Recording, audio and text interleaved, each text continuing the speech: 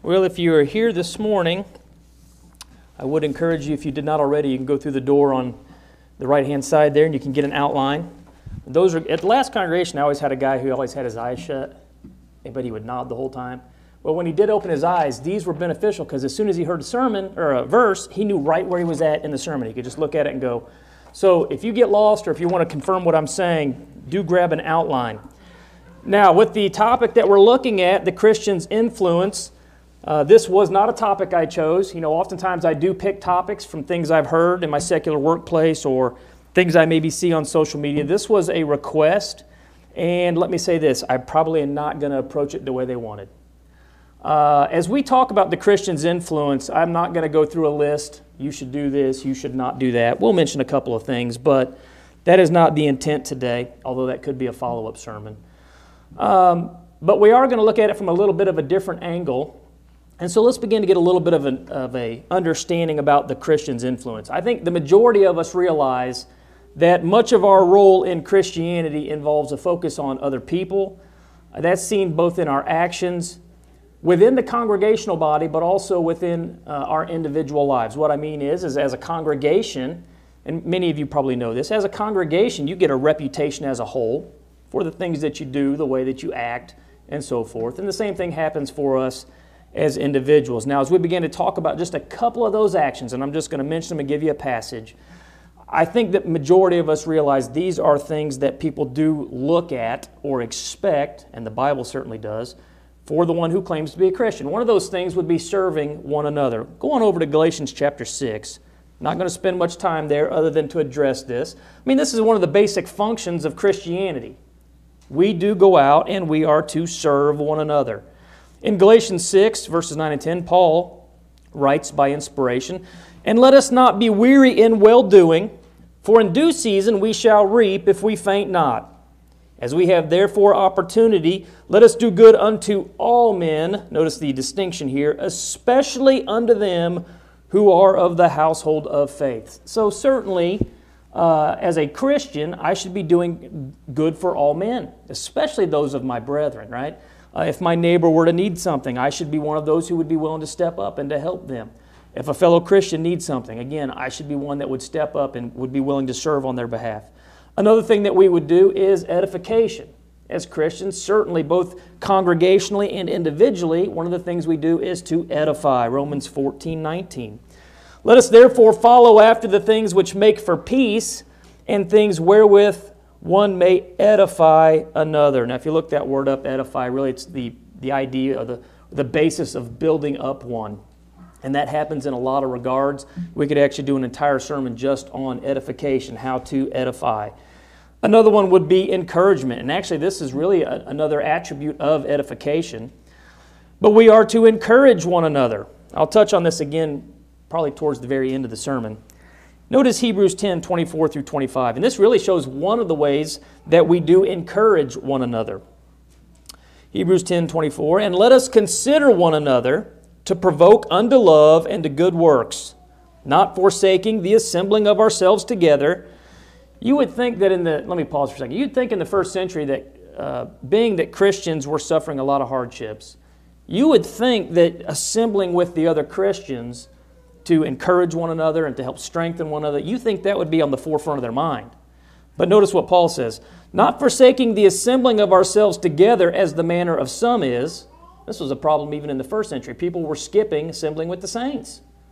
He goes on, "But exhorting one another, and so much the more as ye see the day approaching." That's one of the reasons we gather, is to help encourage one another. It's not the only reason. There's a whole host of other reasons. But that's just one of those things that we do. And we realize as we look at just a few of these things that I've mentioned that we do both congregationally and individually, every one of these actions and many more that I'm not going to mention are actually motivated for our love for one another. My love for the non-Christians going to drive me to teach them the gospel. My love for the Christian is going to help me to encourage them, to edify. And the list would go on and on. Matter of fact, listen to Romans 12, 9 and 10. "Let love be without dissimulation. Abhor that which is evil. Cleave to that which is good. Be kindly affectioned one to another with brotherly love, in honor preferring one another." I don't think that's probably the mindset for many people today. Most of the people today, if you guys haven't realized this, they have a me mentality.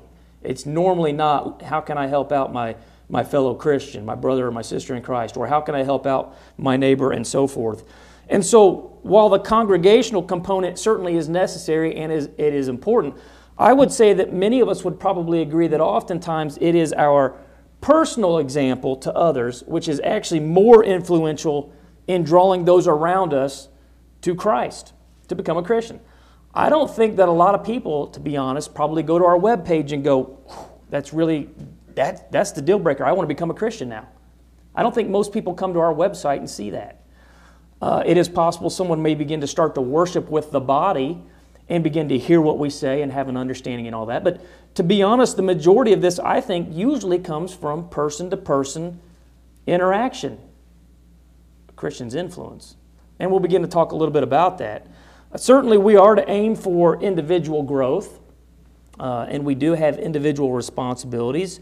And each person's going to be held accountable, not only for those, but a number of other things. And we have individual needs. We have individual things that we desire. And I think oftentimes there are certain people within the church that maybe don't focus so much on those. I would say this is a minority, and I'll touch on why in just a second. There are those, as I mentioned earlier, are me. That's all they think about. You then have another set of group which do not think that way. They're oftentimes always thinking about others. I've been with a few different congregations over my time, and even before I was a Christian, I went to a church. Have you guys ever realized that oftentimes within church congregations there are a few select people that seem to do all of the work? You guys ever notice that? They seem to do all the edifying. They seem to do the majority of the encouraging. They seem to be the ones that are constantly doing what other people are not. One of the things we need to do is begin to examine ourselves. Let's go on over to 2 Corinthians 13:5. You may be saying, I thought this was about the Christian's influence. We're going to get there in just a second. There's a lot of things we have to understand as we talk about the fundamentals of our influence before we then talk about our influence itself. 2 Corinthians 13:5, Paul tells the church in Corinth, if you guys didn't realize the church in Corinth, 1 Corinthians, they were messed up. They had all kinds of problems. You will find that the majority of those problems were rectified as we find out in 2 Corinthians. Paul tells them in verse 5 of 2 Corinthians 13, examine yourselves whether ye be in the faith. Prove your own selves. Know ye not your own selves how that Jesus Christ is in you, except ye be reprobates. Now, as we begin to talk about our influence, one of the things I want to start off with is every one of us had really better start to examine ourselves. This isn't me preaching to you. This is me simply teaching what the Bible says, and then I have to do the same thing I'm asking you to do. I need to begin to ask, I need to examine myself as we talk about our influence, okay? One of the things we know, and we started to touch on it, is we are to be servant-minded. We already covered that in Galatians 6, 9, and 10 at the beginning of the sermon. But listen to Matthew 20:28. Even as the Son of Man came not to be ministered unto, but to minister, and to give his life a ransom for many. All right, how many of you would agree that Christ was servant-minded? Our Lord and Savior, the one in all power, all authority, was servant-minded. And we're going to touch on his influence here in a second. But we also are to be servant-minded. And I could give you a lot of passages. I'll tie this one up here in just a second and relate it to the Christian. We need to be steadfast in our work. Listen to 1 Corinthians 15:58. And you may say, well, what is my work? Well, your vocation, if you look through the Scriptures, is Christianity, right? I go and I have a secular job. That's not my vocation. I'm a Christian, and then that's what I do as a Christian. My vocation is Christianity. 1 Corinthians 15:58. Therefore, my beloved brethren, be ye steadfast, unmovable, always abounding in the work of the Lord, for as much as ye know that your labor is not in vain in the Lord. That's my work right there. My labor is to be in the Lord. That's my vocation. Now, with all that going on, we realize at the same time we are to be doing these things, and yet we realize that we also have to take care of ourselves in the process.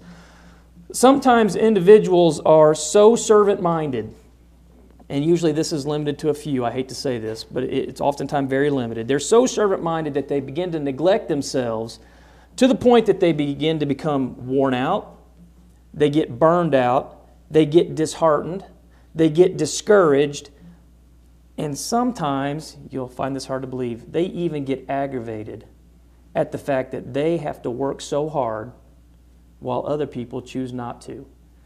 Let me put it in a simpler method. How would you guys feel if every day when we came in here, one of these, there's a light bulb right there not working. What if every day we came in, there was a light bulb that did not work, but it never got replaced because, how many of you guys ever known this? That's not my job. That's somebody else's job. You know what would happen within a few years? We wouldn't have any light bulbs in here anymore, would we? Now, I won't say where this took place, but where I know of a congregation where there was a gentleman who mowed the yard every Sunday. The yard was 4 acres. It wasn't a nice lawnmower like we have, so it took about 4 hours. He was the only person that mowed that yard for 4 years straight. How many of you guys think you wouldn't have gotten aggravated that nobody else would help out? You think that would happen? But who has to mow the yard? Somebody. I won't go back and talk about that gentleman. That guy was a hard worker. Very influential on those who also wanted to be faithful Christians. We realize that we have to work hard. We realize we're to be servant-minded, and yet, oftentimes because some people aren't servant-minded, others pick up the slack. And sometimes that leads to people who are upset, they're burned out, they're wore out. One of the things we need to understand as we begin to talk about our influence is the Christian is supposed to be willing to make self-sacrifices. Let's go on over to Matthew 10, 38 through 39. Matthew 10, 38. And he that taketh not his cross and followeth after me is not worthy of me.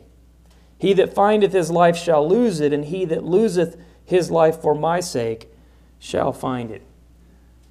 When we become Christians and we understand we are to work on the Lord's behalf, and I'm not just talking about mowing the yard. It takes somebody to clean the building, it takes someone to come up and lead singing, it takes someone to lead prayer, to lead the Lord's Supper, for someone to speak every week, and hopefully whoever's doing those things, whether it's mowing the yard, changing light bulbs, whatever, you hope that they take it serious and that they put time into what it is that they're doing. Because we're to be diligent, and that takes self-sacrifice. I have known ministers who you could tell when they spoke made no sacrifice at all throughout the week to study the topic and to be prepared. Have you guys ever seen that take place? It's evident to everybody. There needs to be self-sacrifice. And so we need to exert the necessary effort to carry out the work of the church, to strengthen Christians, also to reach out to the non-Christians with the gospel. And I know that can be very tiring at times. Listen to 1 Thessalonians chapter 1. We're going to look at verses 2 through 4. See what Paul writes here to the church in Thessalonica. He says, "We give thanks to God always for you all." He must have been from Tennessee, for y'all. He says, "Making mention of you in our prayers, remembering without ceasing your work of faith," notice this, "and labor of love, and patience of hope in our Lord Jesus Christ, in the sight of God and our Father, knowing, brethren, beloved, your election of God." Now that word labor, we know what that word means, right? I grew up on a farm, and so when we had to go out and to labor, let's say we were digging fence posts or whatever it was, there's hard work involved in that. There's hard work in our faith as Christians. Individually, we need to be working on behalf of the church. Congregationally, the church should be working. And there are a number of things we do. We put out media 24 hours a day, 7 days a week through multiple platforms. We're constantly uploading videos. All the different things we're trying to do to reach people around us. So both individually and congregationally, we have things that we're involved in. And yet we have to be careful that we don't carry such a heavy load that we get burned out. And that's why we need involvement and participation. Now, with all of this together, our behavior amongst the world, both as a congregation and as individuals, is seen. And so is the way that we don't work sometimes, and so is the way that we have a lack of love sometimes. And so is any of the other negative things that we do. So now we're going to start to talk about the influence. This was actually what was requested. What was my point of all that? There's fundamentals of our influence. There are things we're supposed to do congregationally. There are things we're supposed to do individually. Sometimes those things are looked at as being positive when we're carrying them out. Sometimes those things are looked at negatively when we're not carrying them out. So now let's begin to bring this to more of a personal level. Who exactly is it that we influence? We've seen a little bit about the fundamentals of our influence. Who exactly is it that we influence? Well, let's talk a little bit about the effect of our influence first as we get into this. Is our influence actually a Christian influence, or is it a worldly influence? That may seem like an unusual question, because you might be thinking, well, Sean, you're talking about Christians, the Christian influence. Do any of you guys know people who are Christians who don't live like Christians, who don't act like Christians? Whether we like it or not, we do have an influence on other people. And we need to have a Christian influence or an example to demonstrate the life that's mandated within our Scriptures and expected of us as followers of Christ, and also in order to draw people to Christ. Now, again, it's very sad. There are Christians whose influence is similar, if not exactly just like the world. And the sad thing is for those that live like the world and think like the world and do things like the world, even though they're Christians, their consequences are going to be the same as the world. And we could go back and look at a number of passages. Let me just wrap it up in a nutshell. If you die in a sinful state with unrepented sin as a Christian, guys, the end result is an everlasting punishment of wrath. I really don't want to go into that sermon. We've covered that before. It comes across as very negative, and a lot of people won't talk about it anymore. But that's the truth of our Scriptures. And so, in essence, their influence is really a detriment to the gospel. Again, how many of you guys know someone who goes around telling everybody that they're a Christian and they're involved in some of the most heinous things you've ever seen or heard of? I've seen that. How many of you guys have heard someone say, some Christians are hypocrites? Well, some of them are. I told someone again the other day, some of the meanest people I know are Christians. Why? They don't have a Christian influence on other people. They have a worldly influence. They're literally a detriment to the gospel. If you think about it, our influence as Christians is probably one of the greatest motivational factors in the world. Some will be motivated by it, some will not. Let's look at it this way. Do you guys recall when you were little playing Follow the Leader? You remember that? Do you know people are still doing that today and they don't even realize it?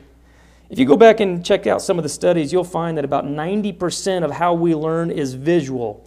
The other 10% is obtained through the senses, like hearing, feeling, taste, smelling, whatever. In my secular workplace, we have work instructions, but do you know what we actually normally do when we start a brand new job? We go out to the machine, you've got processors, you've got engineers, you've got quality people, you've got everything. And we actually show them by doing it. We do the job for them. And they also have work instructions with pictures so they can read it and see it. They can watch it. And then guess what? Then we stand back and we watch them do it. So they actually learn from watching, from reading, from seeing, and then from doing. But the majority of people I have come into contact with, and I think it agrees with the study I looked at, the majority of people say, I learn best just from watching. I watch a guy build it. I see how he puts it together. And that's what I learn from. So, if 90% of people learn visually, then you could really see the importance of our influence upon others. Notice again what Jesus says over in Matthew 5:16. Let your light, we're talking about our influence, our Christian influence. Let your light so shine before men that they may see your good works and glorify your Father which is in heaven. What's the idea behind that? Well, I live a certain way. People see it. The way that I live, behave, interact, all of those things bring glory to God. Right? I am glorifying the Father simply through my behavior, and that behavior is an influence on other people. Let's go on over to 1 Timothy 4:12. We see what Paul tells Timothy. Let no man despise thy youth, but be thou an example. Right? We're talking about his influence here. Be thou an example of the believers in word, in conversation, in charity or love, in spirit, in faith, in purity. What's he telling Timothy? You need to be a good influence upon them. Let them see you do these things so you can influence them. Romans 12:2. Notice what Paul tells the church in Rome. And be not conformed to this world, but be ye transformed by the renewing of your mind, that ye may prove what is that good and acceptable and perfect will of God. Our influence is supposed to show other people how not to be conformed to the world. All of the people that are walking around today, they see how to be conformed to the world, right? They go to social media, YouTube, Facebook, they watch TV. They see how to be conformed to the world. What they need to see is our influence, which shows them how to not be conformed to the world, right? To live according to the Scriptures. What is the basis for that influence that I am giving to others? What's the basis for that influence? Let's go on over to Philippians 4:8. Most of you know this passage.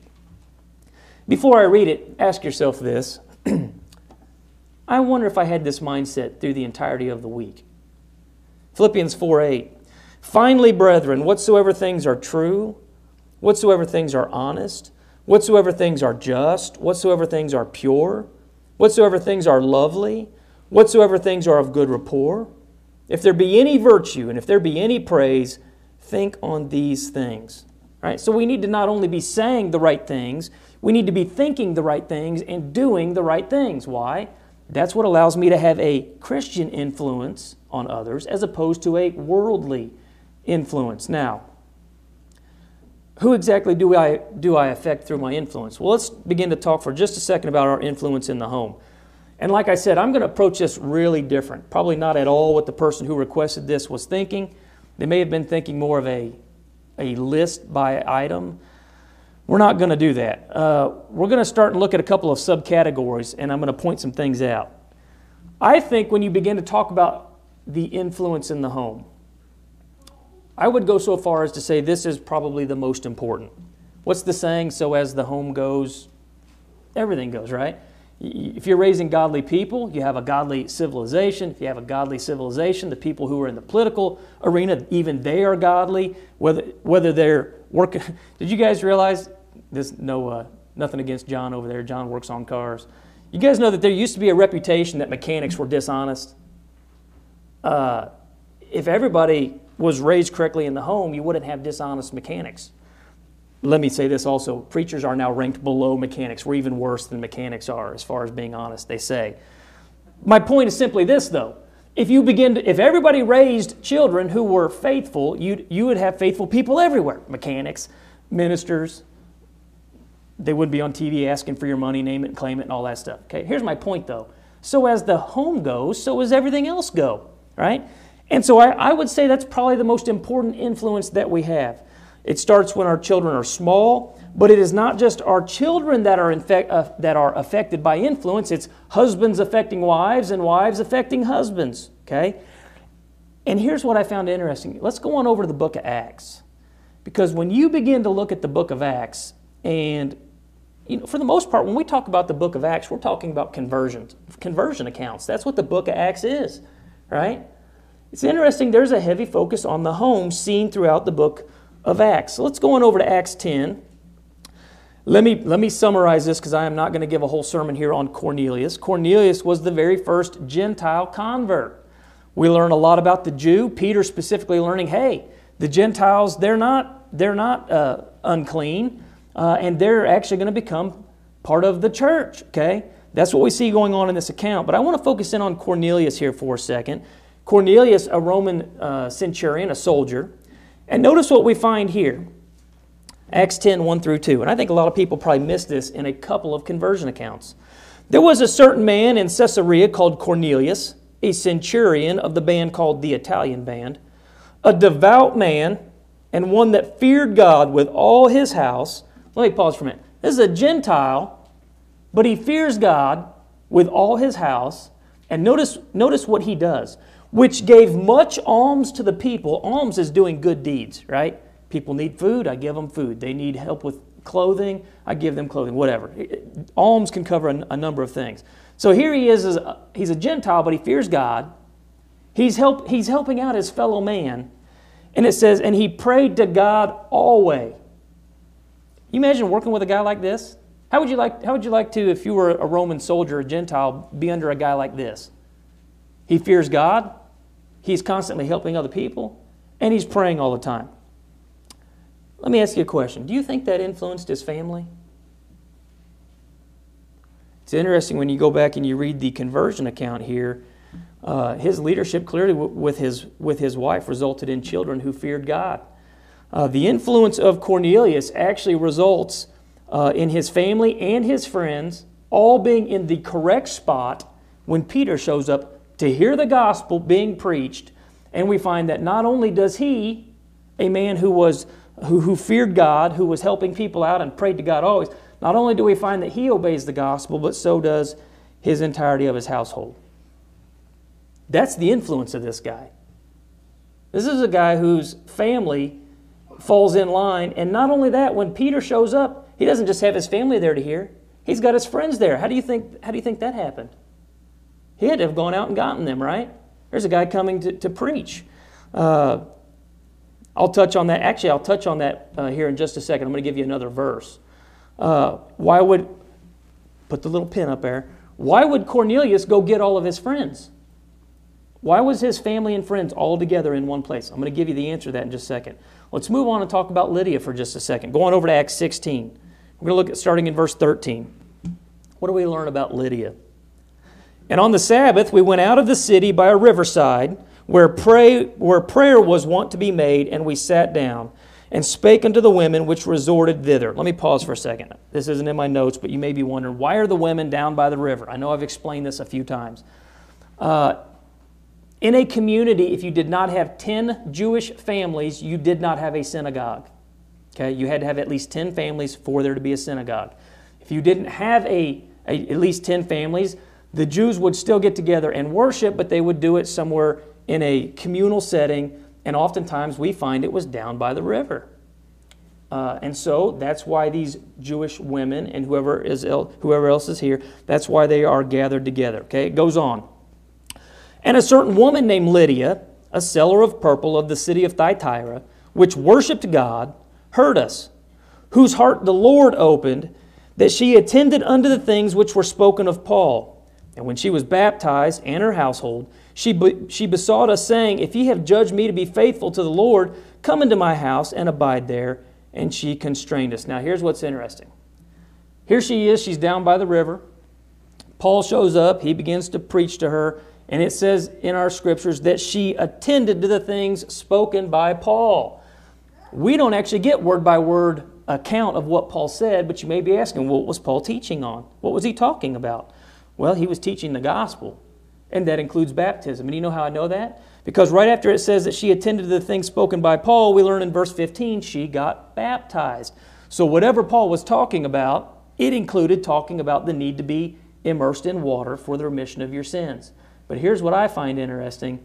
It's not just her that gets baptized. So does her household. We learn a little bit about Lydia here. How many of you guys, before you were Christians or when you were little, you got drugged to church by your ear? I grew up Catholic and I was an altar boy. I didn't take it serious. But the option of going to church was not an option. You went to church. There was a reason for that. Well, it's interesting that Lydia here, she's got her household with her. My guess is it wasn't an option to gather for worship. We learn an awful lot about Lydia. Not only did she obey the gospel, so does her household. They were there with her. Let's go on and talk about the Philippian jailer for just a minute. Going over to Acts 16, 27 through 33. Notice what we learn here. Again, I'm not going to go back and give the entire accounts, but we know what happened. There's an earthquake that takes place. Miraculously, the doors open up, and this jailer, the one who's in charge of keeping the prisoners, he thinks they've all escaped. Right? And so you guys know what happens when the prisoners escape and you're a Roman soldier? Yeah, I see someone going like this. We're going to get removed from YouTube for doing this, right? You get killed, right? So he's not going to wait for it. He's just going to do it himself. Listen to Acts 16, verse 27. And the keeper of the prison, awaking out of his sleep and seeing the prison doors open, he drew out his sword and would have killed himself, supposing that the prisoners had been fled. But Paul cried out with a loud voice, saying, "Do thyself no harm, for we are here." Then he called for a light and sprang in and came trembling and fell down before Paul and Silas and brought them out and said, "Sirs, what must I do to be saved?" And they said, "Believe on the Lord Jesus Christ, and thou shalt be saved, and thy house." And they spake unto him the word of the Lord, and to all that were in his house. And he took them the same hour of the night, and he washed their stripes, and was baptized, he and all his what? All his family members that were there that heard this, straightway. Now, you'll find people that will actually teach, the Bible doesn't say this, it doesn't teach this. They'll say, well, and the Catholics actually use this supports infant sprinkling or immersion, or that infants can be dedicated to the Lord and become Christian. I'm not going to go on over to Acts chapter 8, but when the Ethiopian eunuch says, "See, there is water, what prohibiteth me from being baptized?" Philip says, "Thou mayest if thou believest."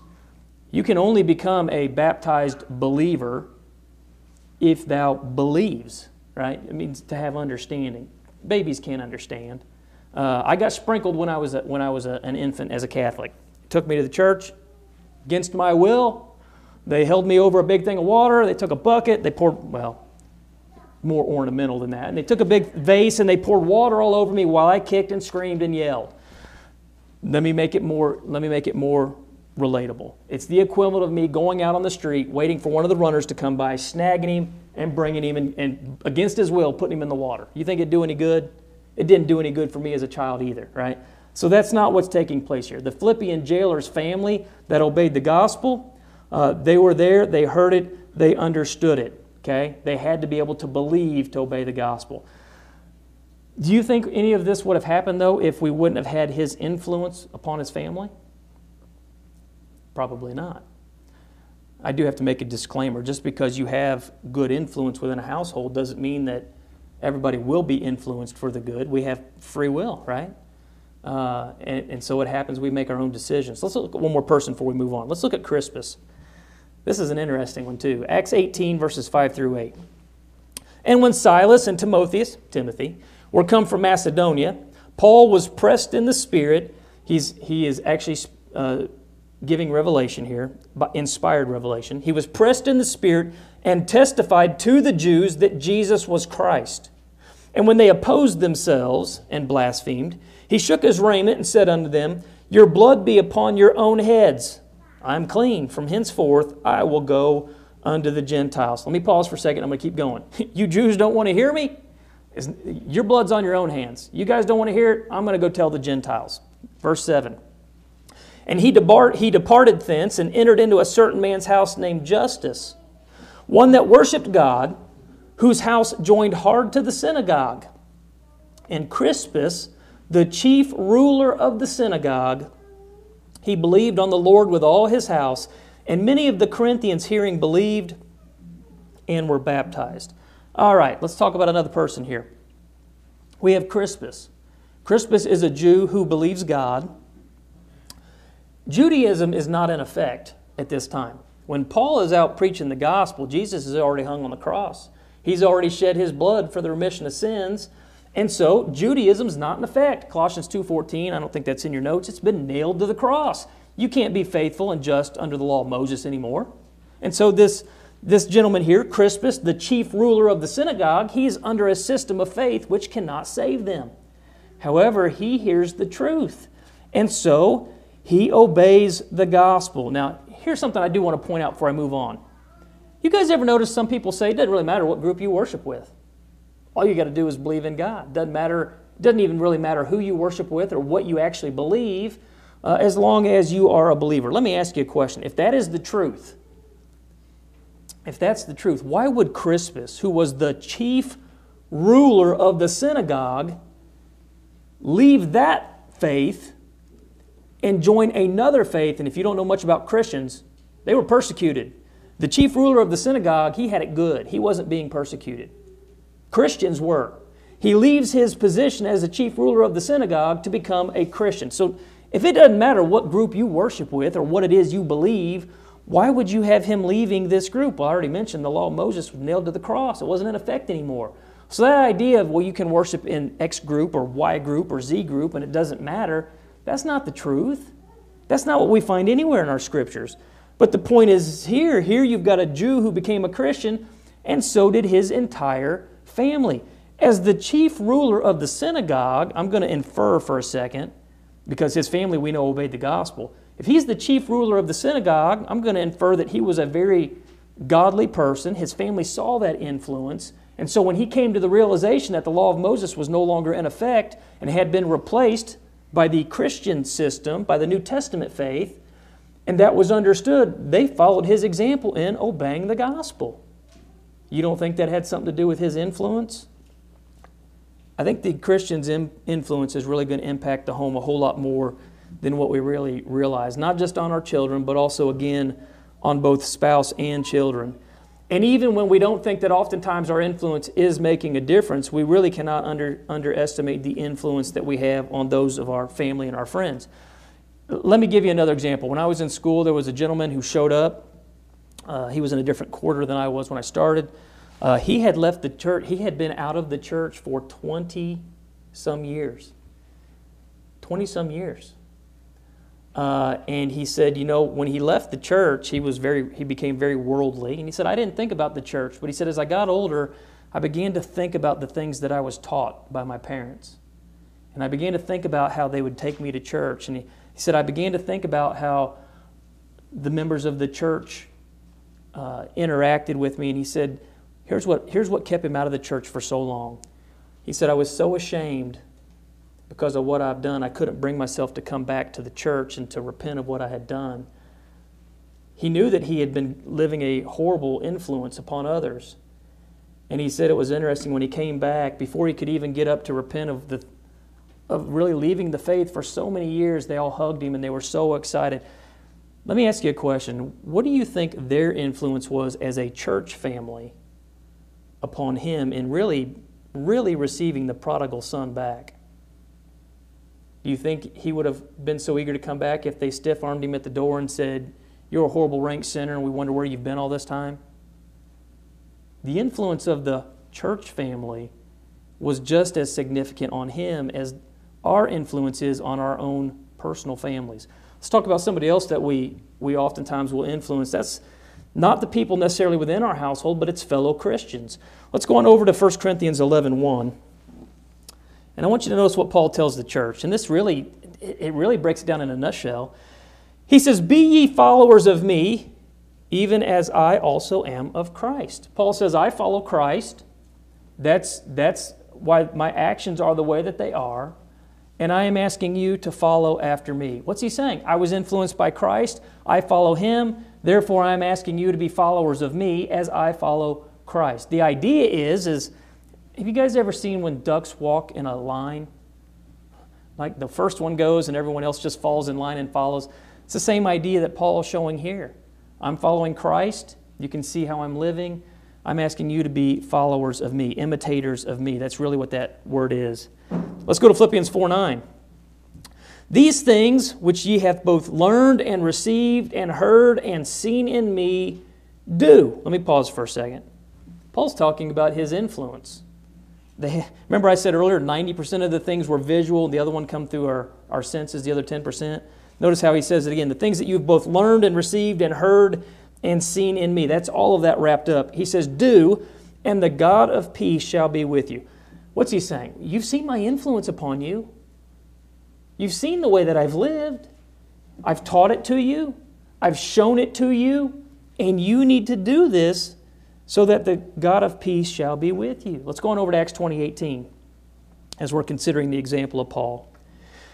And when they were come to him, he said unto them, ye know from the first day that I came into Asia, after what manner I have been with you at all seasons. What's he saying? You've seen my influence in action. You know that what I'm saying is true because it's also the way that I live. Right? You've known who I am and what I am because you've literally seen me doing it. Now, let me ask you guys a question. And I thought a little bit about this, and I had a couple of names come into my mind. How many of you guys have ever been encouraged or motivated or strengthened by another Christian, by a brother or sister in Christ who was a very good example when you needed it? Think for just a second. Have any of you been influenced by another Christian to continue to be faithful, to be steadfast, to not give up, to hold to the faith? Can you think of anybody? If you can, nod your heads. Did you ever tell them? Can you imagine how they would be encouraged and influenced simply by the fact that you told them you were influenced and encouraged because of their behavior? I think oftentimes we in the church fall short in this area. I think oftentimes we do. Listen to Philippians 3:17, and you've probably never noticed this. Philippians 3:17, Paul writes to the church in Philippi, "Brethren, be ye followers together." That word actually, those two words, followers together, is be joint imitators. That's actually how it's rendered in the modern literal version. If you are here and you do not, I think most of you probably have one. It is, in my opinion, the most accurate translation of the New Testament that exists. It is, I've not found any mistakes in it. If you're here and you don't have one, let me know. If your family doesn't have one, I will get you one down in the office. That's how it is rendered here. Brethren, be joint imitators of me. Notice this, and mark, or note, them which walk so as ye have us for an example. You know, normally when we talk about noting people or marking people, it's not for a good thing, right? Well, it's the complete opposite in this verse, because he is basically saying, note those people that walk, who are followers of me, joint imitators of me, right? Note those people. Why? I think most of us know the examples we ought not to follow. But guess what? We have brothers and sisters in Christ who are examples that we ought to follow. We should note those people. Not only should we note them, they ought to know it. So, yeah, we certainly impact our families through our influence. We impact fellow Christians through our influence. Let's talk about the non-Christian for just a minute. I'm going to go on over to Matthew 28:18 through 20. We're going to look at Jesus, his words here. "And Jesus came and he spake unto them, saying, All power is given unto me in heaven and in earth. And go ye therefore and teach all nations, baptizing them in the name of the Father, and of the Son, and of the Holy Spirit," Holy Ghost in the King James Version, "teaching them to observe all things whatsoever I have commanded you, and lo, I am with you always, even unto the end of the world. Amen." What is he saying? Well, you need to be going out and you need to be evangelizing. Right? You need to be going out and to reaching out to the lost. How do we do that? Well, we do that with the gospel. And I'm going to go back to the account there with Cornelius. Remember I told you put a little pin there?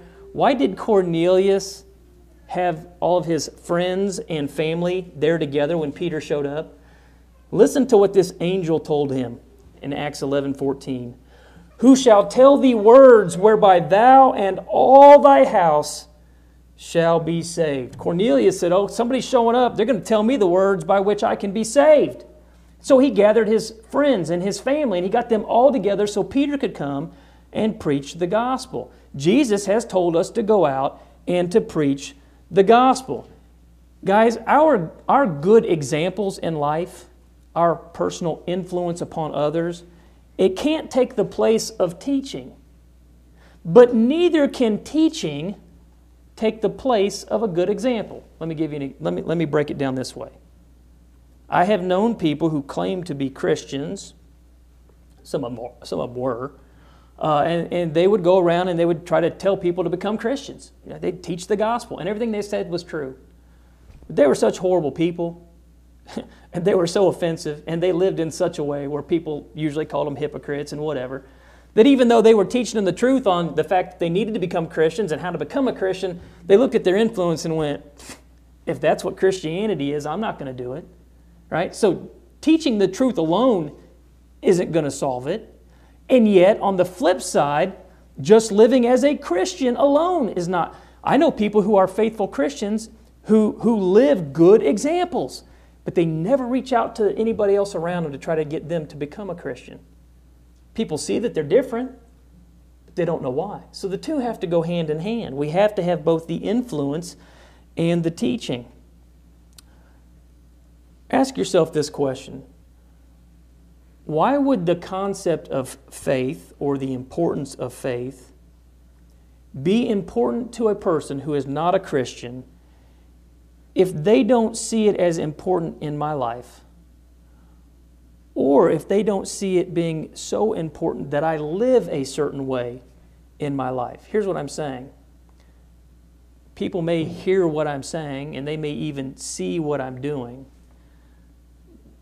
But oftentimes, if those things are negative, it just enforces to them that I really don't believe the Bible, or I wouldn't live this way. And other times you have people who are the complete opposite, right? They can live and be very good moral people. They do the right things, they say the right things, but they're not doing it to be a faithful Christian. You have atheists who are good moral people. You have agnostics who are good moral people. The Christian is to not only be out teaching the gospel and showing it, but we are also to be teaching the exact same thing. That all wraps up into our influence.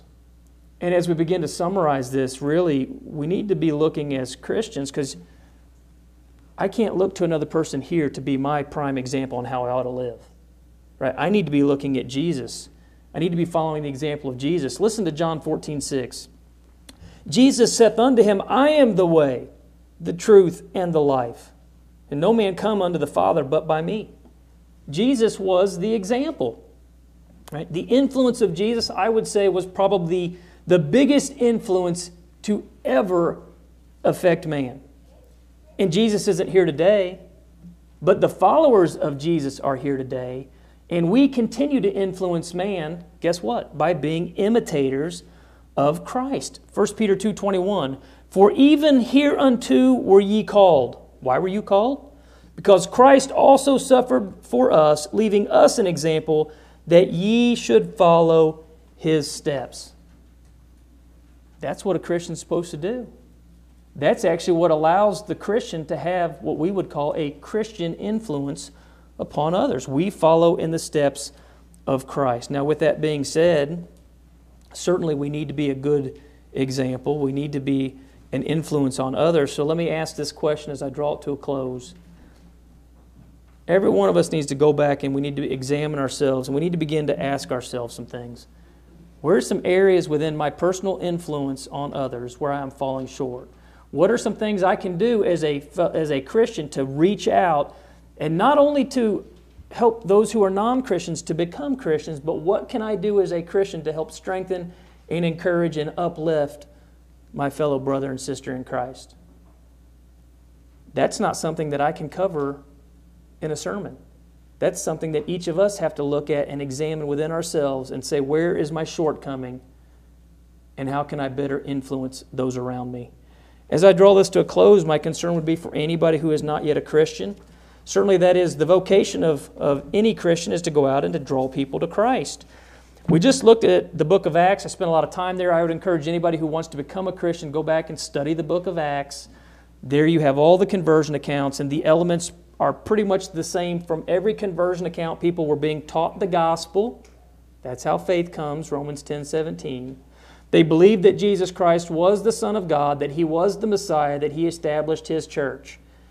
Hebrews 11:6, they had faith. They understood that sin was going to condemn man, that all men have sinned, Romans 3:23, and the consequence is death. And so we need to repent of that sin as Christ has commanded, Luke 13:3 and 5.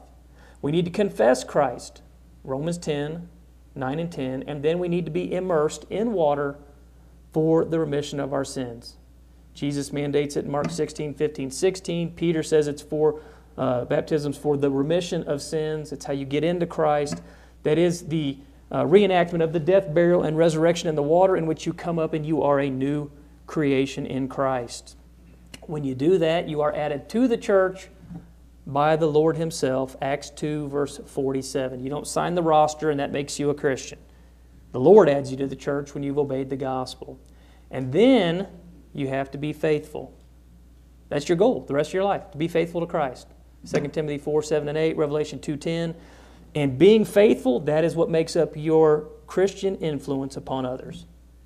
If you're here and you're not a Christian, please don't leave without talking to me. We'd love to study with you. If you're watching it online, go to portagechurchchrist.net, call us, email us. If we're not in the area, we'll study with you by phone, or we'll find a faithful church in your area. If you're here, if there's another way that we can assist you, you can come forward as we're led in a song of invitation.